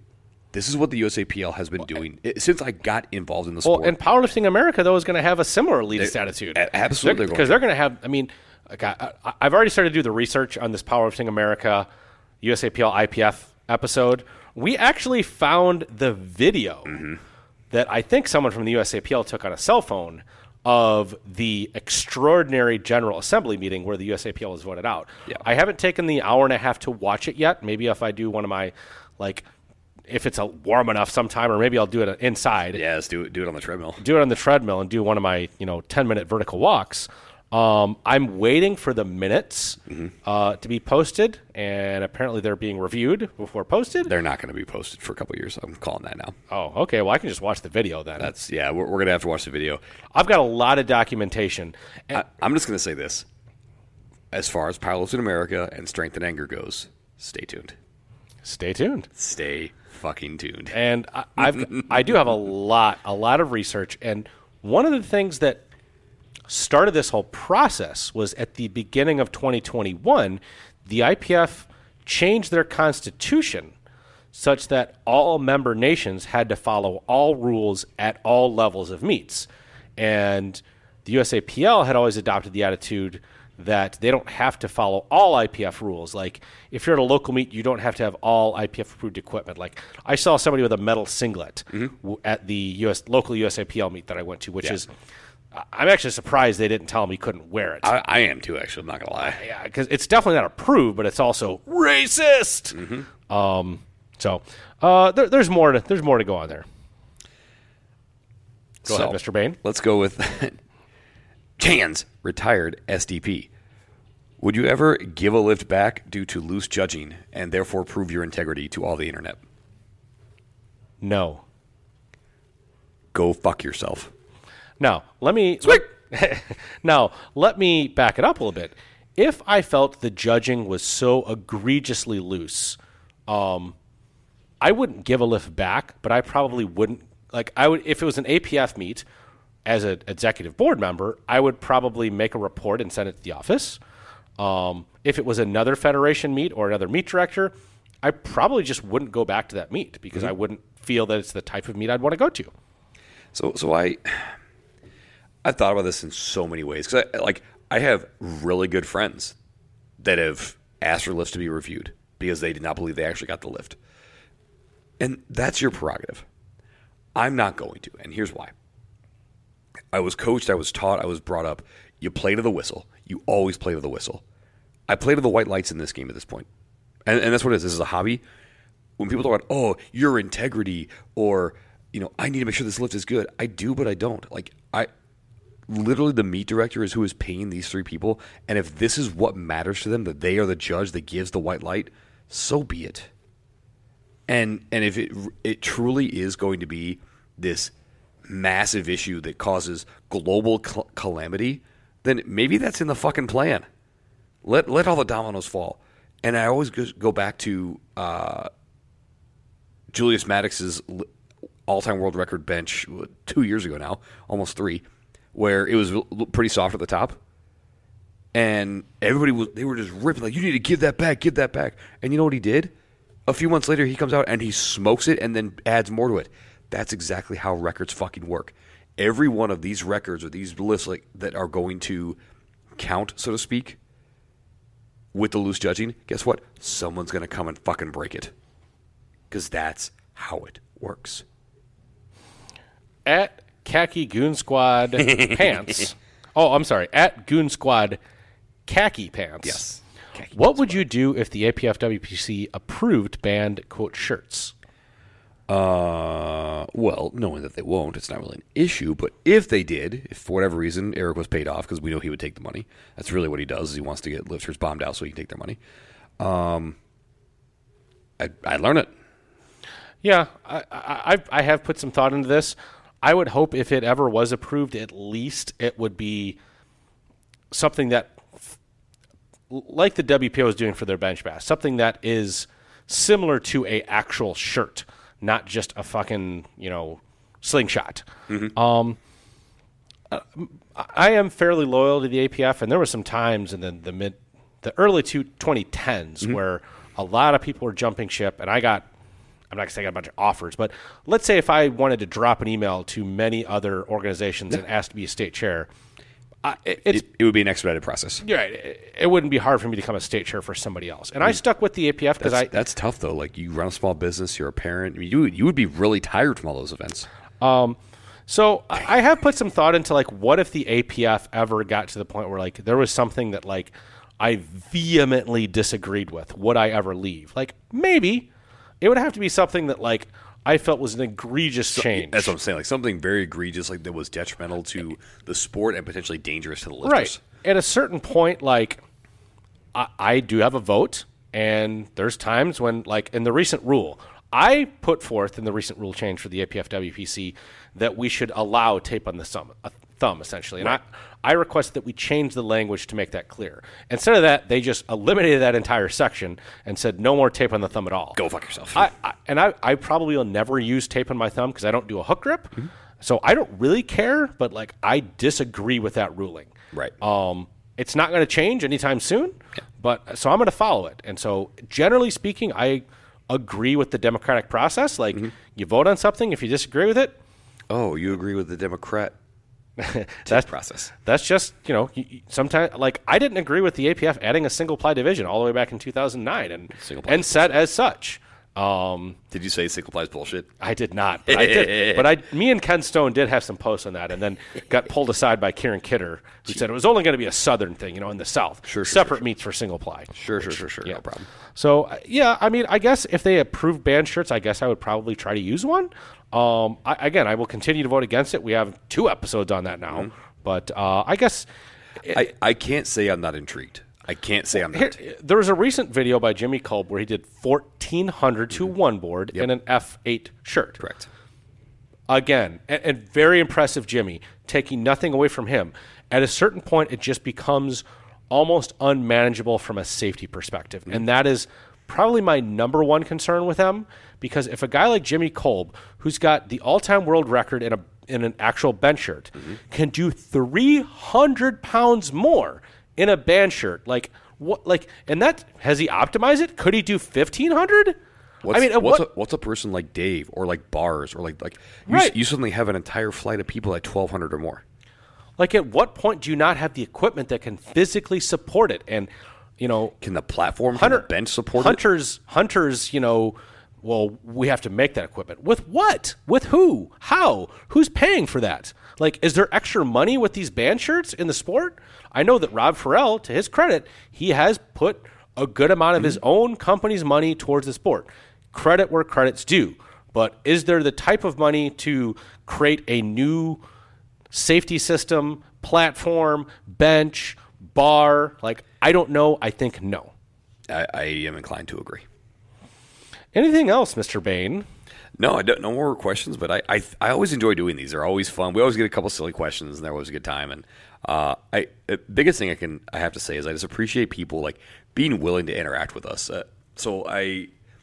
Podcast has become kind of like this really fun hobby for me. Not just here with Strength and Anger. I do actually 2 more podcasts that I'm a host of. One for work, and one this is kind of a lifestyle one that we don't do anywhere near as many episodes as we do with Strength and Anger.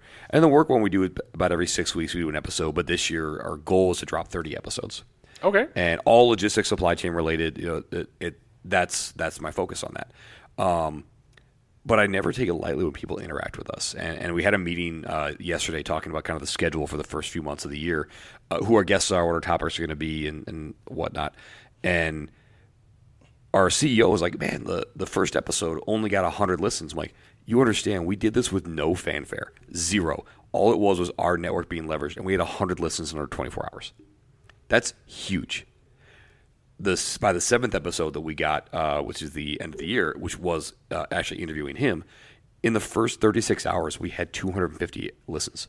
Mm-hmm. I'm like, most podcasts don't do that, but it's really cool to be able to, like, having learned what we've learned here with Strength and Anger, and it's just, I never take it lightly when people interact with us, and so I appreciate so much that everybody who asks questions, everybody who DMs us, whatever, thank you, we love you, we appreciate you, continue to do so. And also to the person that asked when they get to see a 1,000-pound squat from me, go fuck yourself, Anthony.